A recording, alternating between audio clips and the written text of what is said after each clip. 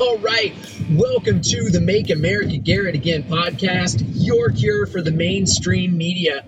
I am still recording in my car. I am still talking about persuasion and politics, and I am still pissing off listeners all over the country by using my turn signal while I record podcasts. Sorry, actually, I'm going to try to stop that, but old habits die hard. So if you hear that, just bear with me. But in case you missed last episode, one of the things that I said on there was that I'm just going to record from my car for a little bit.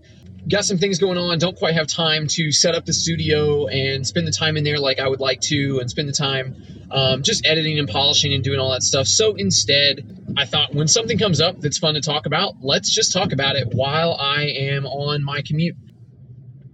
Spoke to you last week about just kind of my summary of what's going on with impeachment, and now we had even more fun and interesting things and shots fired over the weekend. And I just realized that there was somebody and something that I'd kind of been meaning to talk to you about and never got around to it, and thought this seemed like as good an opportunity as any. So late last week, or maybe going into the weekend, Hillary Clinton was interviewed on a podcast. I didn't even look to see what podcast it was.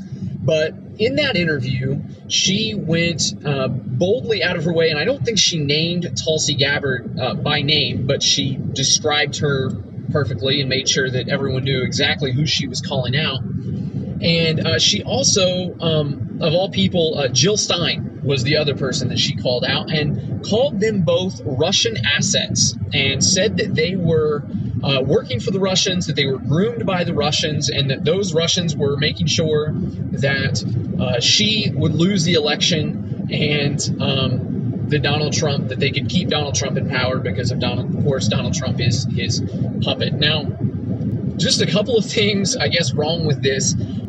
First off, nobody cares about the losers. Nobody wants to hear your excuses. If you mess something up, if you lose at something, if you have a big opportunity and you blow it, you just got to move on. You've got to pick yourself up and dust yourself off and decide what you want to do next and go do that thing.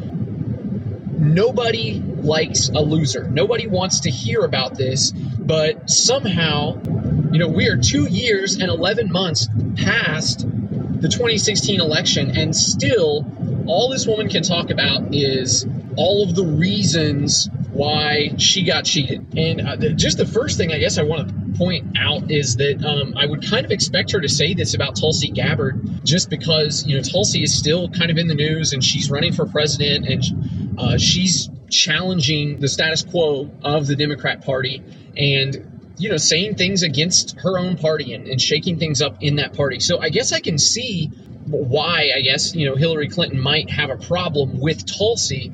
But then for her to also go out of her way and to mention Jill Stein.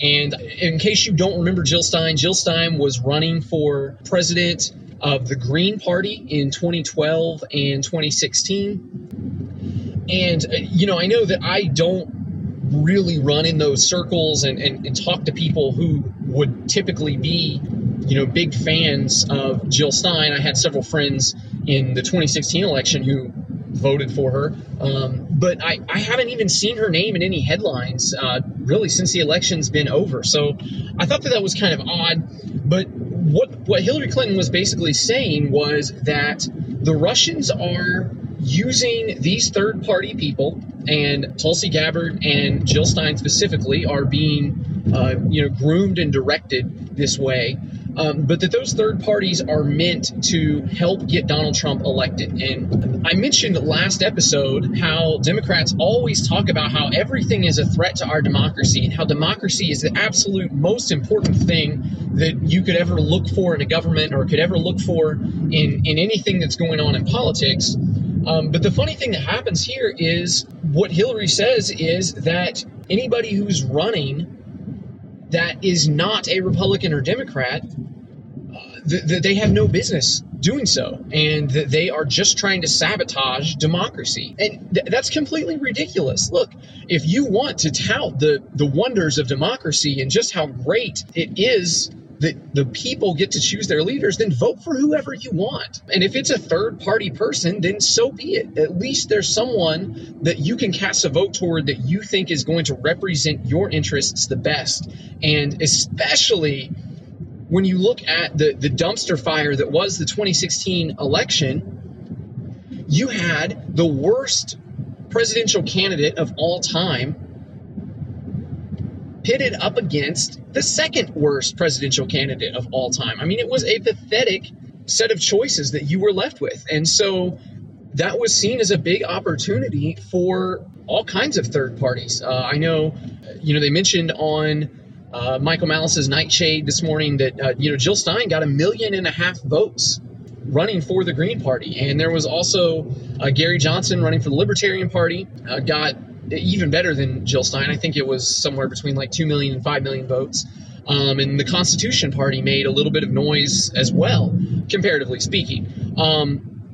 But for Hillary Clinton, I think that we have we're getting used to the culture and the idea that there are people out there who believe that if you don't agree with me, if you don't think all of the same things that I do politically, that you are a bad person and you are an evil person and you shouldn't have any part in the way that this country is run. That was absolutely absurd even, 5 years ago, but now we're at least getting familiar with that. But I think that Hillary Clinton has taken it a step further here, and it's honestly, I think it takes a special kind of evil.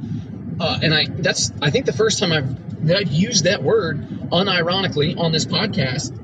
And I think it takes a special kind of evil to say, not only does somebody who thinks different than me or somebody that would run against me, not only are they evil, but they are being controlled and groomed and manipulated by a hostile foreign government. And that's the only reason that they would possibly disagree with me. But hey, it's 2019. That's where we are. And that is one of the main problems that you also get with democracy. And you see it here. You are also seeing it if you follow Brexit to any extent. You're seeing it there as well. And that's, if our team wins, then you need to go along with it because you lost fair and square.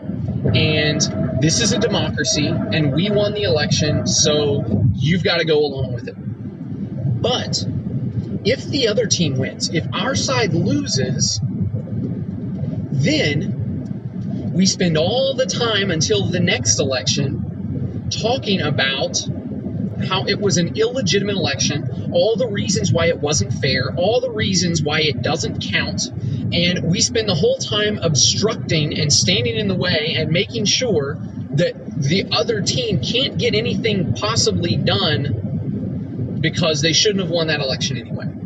As I mentioned before, part of it is also just that if you've got 51% ruling over the 49%, you've got a whole lot of people who are very unhappy and who are in a position to affect the lives of a whole lot of other people just because the vote turned out the way it did. So I was just kind of I'm amazed to see Hillary do this. But then the big story was that Tulsi hit back at her hard. And Tulsi got on Twitter. She also released a video and said that, they knew that there was somebody from the beginning who was trying to ruin her reputation and who was trying to ruin the perception of her character. And she called Hillary Queen of the Warmongers and just went after her hard. And of course, now the internet is full of all kinds of jokes about Tulsi Gabbard's impending suicide, and people, worried that she's about to, shoot herself in the back of the head 2 times and all of this stuff.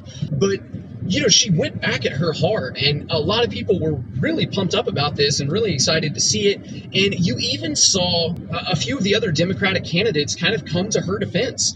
And Bernie Sanders was one that jumped in and said, hey, Tulsi Gabbard has served her country in the military. It's not fair to accuse her of being active military and influenced by the Russian government. Marianne Williamson came out and took up for her. And funny enough, when Bernie said this, there were blue check marks hitting back at him on Twitter saying that he was a Russian asset and that he was influenced by the Russians. And so now it just Twitter turned into this royal rumble of increasingly absurd and ridiculous opinions, and it was an absolute mess, and it was an absolute zoo. But it was a lot of fun, and we will see how this kind of continues to roll out. But I just wanted to take that opportunity to point out, one, just what a loon Hillary Clinton is, and then just that, again, this highlights one of the main problems with democracy, and that is that you are only satisfied if you win. And if you lose, then we have to obstruct, we have to fight back, we have to resist, we have to do all of these things because it doesn't count when something good happens for the other team. Now, one of the people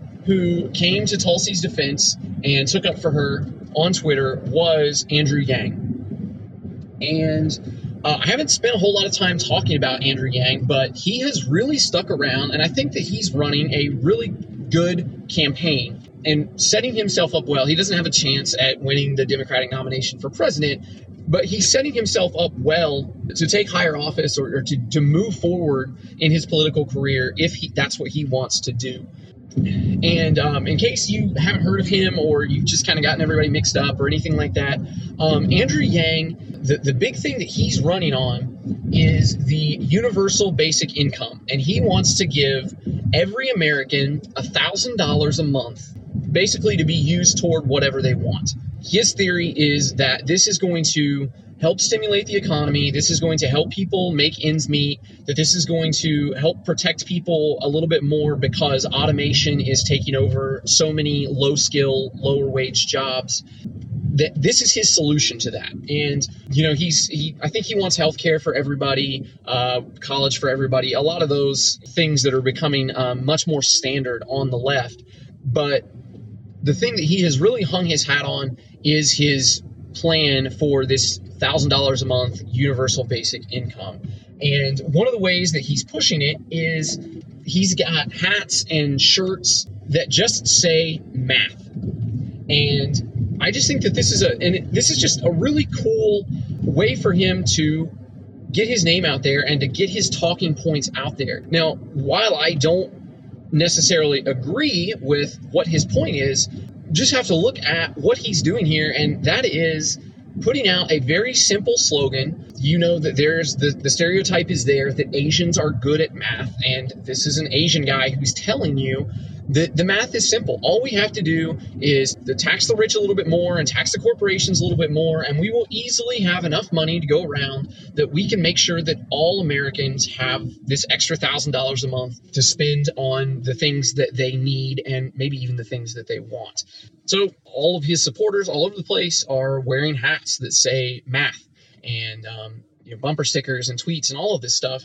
It's a really good way just to get people to rally around you and to get people to buy into what you're doing. A lot of times, all it takes to get people to buy in is to tell them that something is simple and that they simply have to go along with it. And if you can get a crowd of people going along with it, it gets even easier for people to roll in with that, and you can just kind of go with it. So he's also really run and portrayed himself as a calm, rational, reasonable person. And there have been several times where some kind of controversy has been kicked up, and he has come to the defense of somebody and just said, hey, I don't think it's fair that we're picking on this person, or I don't think it's fair, that you're calling names or making accusations. Let's just all be friends. And that's something that you're not seeing coming from the mainstream Democratic Party right now. And it's also just attractive to me because those are the types of people that I think we should be talking to. Those are the types of people that I think we could win over to our cause of liberty because they get the core issues right. They understand that corporations have too much influence, and they understand that there are too many cronies in government and that people are misusing government for what it is. The only problem is that they kind of go the wrong direction for the solution. They push for more government and stronger government instead of, taking that source of corruption away from these things so that the people in the market are free to kind of correct these things and work through a lot of these issues that we're having. But I just love that he seems like a guy that I would be happy to sit down and have lunch with him and just to go back and forth with him and debate our ideas and talk about these ideas. And even in the end, if you don't leave an agreement that you can leave as friends and come back again to talk more later. That it's not, I'm better than you. It's not, you are an evil person because you disagree with me. It's not that you are trying to ruin our democracy by looking at someone who's not one of the mainstream Republicans or mainstream Democrats. I mean, all of those things, he's staying away from those. He's staying away from all of those nasty talking points and instead moving toward solutions that he thinks is going to make things better. And I think that those are great talking points for us to get in on and great leaping off points just to say, look, this is the thing that you are proposing, but let's talk about some of the unintended consequences that happens when you try to do some of these things. But just wanted to mention him and how cool I thought that was. And then I thought, while we were on the subject, I just thought I would take a few minutes to talk about universal basic income and what it means, what it's supposed to do, the pros and cons, and just in theory, how it's supposed to work and why it might be different than anything that we're doing now. So universal basic income, UBI is how it's abbreviated. So if you see that, that's what they're talking about. They do this in some of the countries that Bernie Sanders is always talking about. The basic idea behind universal basic income is that you figure out how much money it takes to live somewhat comfortably, to make sure that all of your bills are paid and you've got a roof over your head and you've got food on your table.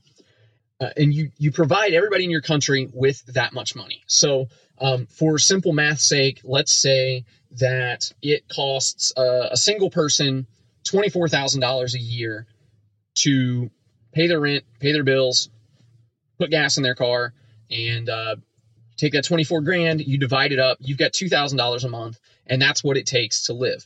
Anything that you work to make, any money that you make outside of that just goes on top of that universal basic income. So in theory, you could sit at home and play video games all day and just collect that amount of money and never have anything more. But supposedly, there would be even more incentive for you to work because all of the money that you're making by getting up in the morning and actually going to your job is going to be essentially, play money, bonus money, money that you are able to use for the things that you want and to make a better life for yourself and not just going to keeping yourself alive. Now, obviously, this money would be more heavily taxed than any kind of money that you're making on top of that because it does have to go back into the system that is paying everybody in your country, X amount of dollars a month, whatever it is. So Andrew Yang wants to start with $1,000 a month as a way to kind of ease people into that idea. And one thing that I'm probably going to talk about in another show is that once you get something, once you own it, it becomes much more important to you than it was before. So if you can just put something in the hands of the people, you can pretty much rest assured that they're not going to let you take it back away. So you start at $1,000 and really it can only go up from there. It's not going to go down. So ideally, when you're talking about universal basic income, you are providing people the bare minimum that they need to live. One other thing that's good about this compared to the kind of welfare system that we have in this country is that in the United States, you've got different kinds of welfare coming from different kinds of places and different kinds of programs. So you've got one program that is helping pay for your housing and make sure that your rent is paid and that you have a government apartment to live in. You have another program that is providing your healthcare. So you have, healthcare for the poor, and that's kind of your insurance provider or whatever, and they're paying for that. You have another provider who is providing you with food stamps and making sure that you have money to go just toward food. And tied in with that, or kind of adjacent to that, if you are a mother with young children, there is a program that's also going to give you money to make sure that you can purchase milk or formula or whatever you need to feed your babies. So every single one of those different programs and whatever you've got to pay your utilities, and I think there's also cash assistance to help you buy your paper towels and toilet paper and that kind of thing. Every single one of those is coming from a different place. So that's a different phone call that you need to make In order to apply for that assistance, that's a different set of forms that you need to fill out. It's a different organization with secretaries and janitors and administrators and supervisors and caseworkers. All of those things are working for those different people. You've got a whole different set of lawmakers making different regulations for each of these, and they all kind of pile up. And what happens is a ton of the tax money that is going toward helping the poor, which is something that a lot of people agree that that's something that you should do in this country, and that's something that one of the main purposes of government is to provide people with a safety net when they can't work or can't find a job or whatever, that so much of that money is going to administration fees instead, and that one tax dollar doesn't give $1 to some poor woman's food stamps, but instead, I don't know what the percentage is, but, say 30 or 40% of that dollar is going to pay the secretary's wage and going to pay the rent in the building where she works and to, pay the electric to keep it on and to, pay the administrator to be her supervisor. And all of this money just gets lost in the size of the system that we have. On the flip side, if you were to wipe all of that clean and take all of that away, with universal basic income, you are just cutting that person a check. Like I said, the number that I threw out was $2,000 a month to take care of everything that they need to take care of. So you don't have a different person sorting out the food stamps from the different person who's sorting out the medical insurance and all of this, but instead you have one person basically generating a check and sending it to everybody. And so it doesn't have to be, you don't have to spend this time applying for it. It doesn't get sorted out. It's not getting split 15 different ways for one person to take care of the food stamps and one person to take care of the cash assistance and one person to take care of the rent.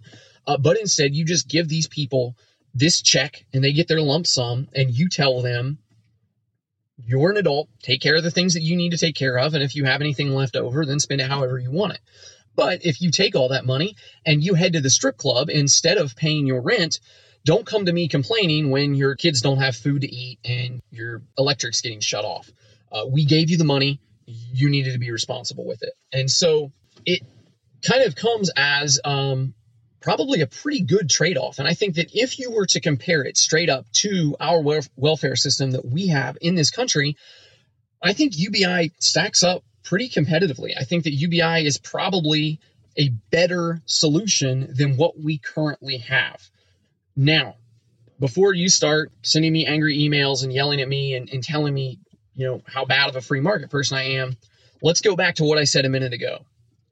When you give something to someone, especially when the government provides it as a right of sorts, people do not want to give that up. So even if you're trying to replace it with something better, the main thing that they're going to be focused on is what are you trying to take away from them? So if we were to try to implement this system in our country, which, as I said, I think is probably a much better system than what we have now, what you're going to have, and they're always going to throw the numbers at you. You're always going to see the numbers is, wait a minute. We're fine with the universal basic income. That's okay. Give us our $1,000 a month, $2,000 a month. Give that to everybody. We need that. That's great. But you're telling me that X amount of single moms are now going to have to go without food stamps for their children. You're going to take away food stamps from all those women. That X amount of people in low-income housing are going to have their rent money taken away from them because of this program. And they're going to focus on you trying to repeal those programs that are already in place. And they're going to fight that we absolutely cannot give those up because you're taking those things away from those people. And as we've obviously said, if everything goes according to theory, you're essentially replacing them with the amount of money that it takes for them to survive, that you could figure up. It's going to be different in each area, but if you say average rent is this, average groceries cost this, average utilities cost this, then you provide them with that amount of money, but they're not going to let it go.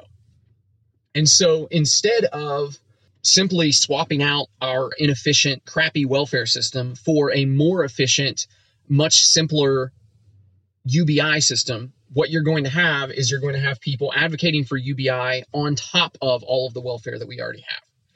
So if we're just talking theory, if we're just talking what you can write down on paper and what it would look like as we write it down, then yes, it's a pretty decent program, especially compared to what we have. Now, I don't think that that is a free market solution. I think that people can do so much better with charity and so much better by simply reaching out to each other and helping each other than any government program can. But if we are just talking about moving one step closer toward liberty, one step closer toward free markets, one step closer toward property rights, then I think it would be a step in the right direction. But unfortunately, like I mentioned earlier, people don't want to give up the things that they already own. The other thing is you have to have a much higher tax rate to support this, because to give money to everybody, you have to take a lot of money away from everybody as a group. It's not just the rich aren't nearly as rich as the media would like you to believe, and people who are rich don't always stay rich. So when the media talks about, the rich have this much money, the rich do this, the rich do that, they like you to think that it's the same Scrooge McDuck, sitting in his vault of gold for the past 30, 40, 50, 100 years, when the reality is a lot of times these people make a lot of money and then they lose all this money, and different people make more money and lose that money. And it's not always the same people. And so just to think that one group of people or, a couple families of elites or something like that are going to support you it's just ill-advised. So ultimately, in my opinion, if you're asking me, the free market, private citizens, private companies, those people can always do things more efficiently than the government can. And if you were to instill this culture where we help our neighbors because we want to help our neighbors, because that's what we're supposed to do, and that's something that we care about as a culture, then I think we could do much better than that. But those are just my opinions on universal basic income and what it is that Andrew Yang is trying to introduce. And again, ultimately, I don't agree with his ideas, but I really like him as a person, and I really like the way that he's running his campaign and trying to get himself out there. And I think that if you come across an Andrew Yang fan, an Andrew Yang supporter, that would be a excellent person for you to talk to about the ideas of free markets and property rights and peace, and a great person that you could bring into this show just to talk about why it is a good solution, but it's not the best solution, and that we can do so much better than this. One other thing that I do want to mention, but you'll hear people like Bernie Sanders and others talk about why this works in these Scandinavian countries, and that we can use those as an example.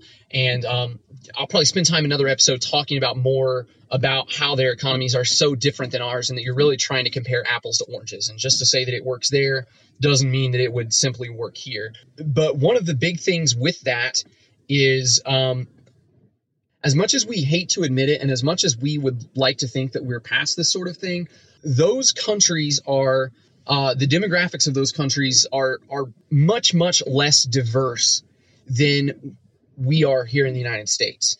And they're much smaller. There's a lot less people, and the people are much more the same as opposed to what you would get in our country. We have different religions, we have different races, we have all kinds of different social classes and wealth classes.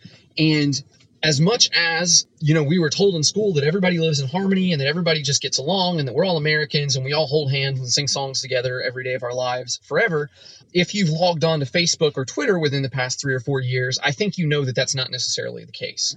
And one of the things with that is, as humans, we are tribal animals. We look to people that we think are like us and that we are like, and we group ourselves in with those people. And we look at other people and we try to decide what group and what tribe we think that they belong to. And that has an effect on the way that we view them. And it's true. That you put other people into boxes. And it's part of it is the way we're wired, and part of it is just that you don't have the brain capacity, and you have more important things to worry about than looking at every single one of the other thousands of human beings that you come into contact on a daily basis. You just don't have the capacity to look at each and every one of them as an individual and judge every aspect of them on its own merit. Instead, we put people into boxes, and we say, this person's a Democrat, and this person's a Republican, or this is a rich guy, and you make certain assumptions about that. And so it causes us, especially in this country where there are so many things that we can have differently, different sports teams that we like, different sports that we like, different hobbies, and it causes us to divide ourselves up a lot more than you would if you lived in one of these countries where everybody is basically the same race, they're basically the same religion, there's less difference in the social class and all of that stuff. So when it comes to these welfare type programs of making sure that everybody has a certain amount of money to live off of, it causes you to look at the people around you and to realize that you are kind of receiving their money and that they are like you. And if you're taking money from them in the form of universal basic income or, safety nets, welfare programs, whatever you want to call it, you are more inclined to say, man, these are people in my crowd that are supporting me. I better get back to work and, make sure that I'm supporting the people like me as well. And it kind of has that built-in motivation to keep people from just sitting and soaking off the system, or, the welfare queen is kind of the stereotype that gets thrown around here sometimes. Whereas in America, where things are so different, it's easier for anybody. And I'm not trying to just throw shade at people on the left or the right, because there are plenty of people from both parties and all over the place who are collecting benefits and all that kind of thing. But it's a lot easier for those people to be in a position where they can say, I'm not worried about getting back to work. I'm not worried about trying to do my part to chip in, because this money is just coming from some rich dude anyway, and he owes it to me. I don't care. That's one of the big reasons as well that it may work better in other places than it might in this country. So anyway, that's it. I'm out of time. That should about wrap things up, but I just wanted to take that opportunity just to talk about that a little bit. As always, you know where to reach out to me. Garrett again at pm.me on email. The username on Twitter is Garrett again. Or if you want to give me any crypto, I'm on Bitbacker. Same thing, Garrett again. And Garrett again at pm.me is also my PayPal address. If you want to donate anything to the show, all of those things go toward growing the show and making sure that it's heard by as many people as possible. Best thing you can do, share the show, give me a rating on iTunes, and thank you so much for listening, and we'll talk next time. Till then, stay kind, stay vigilant, stay free. Get out of here.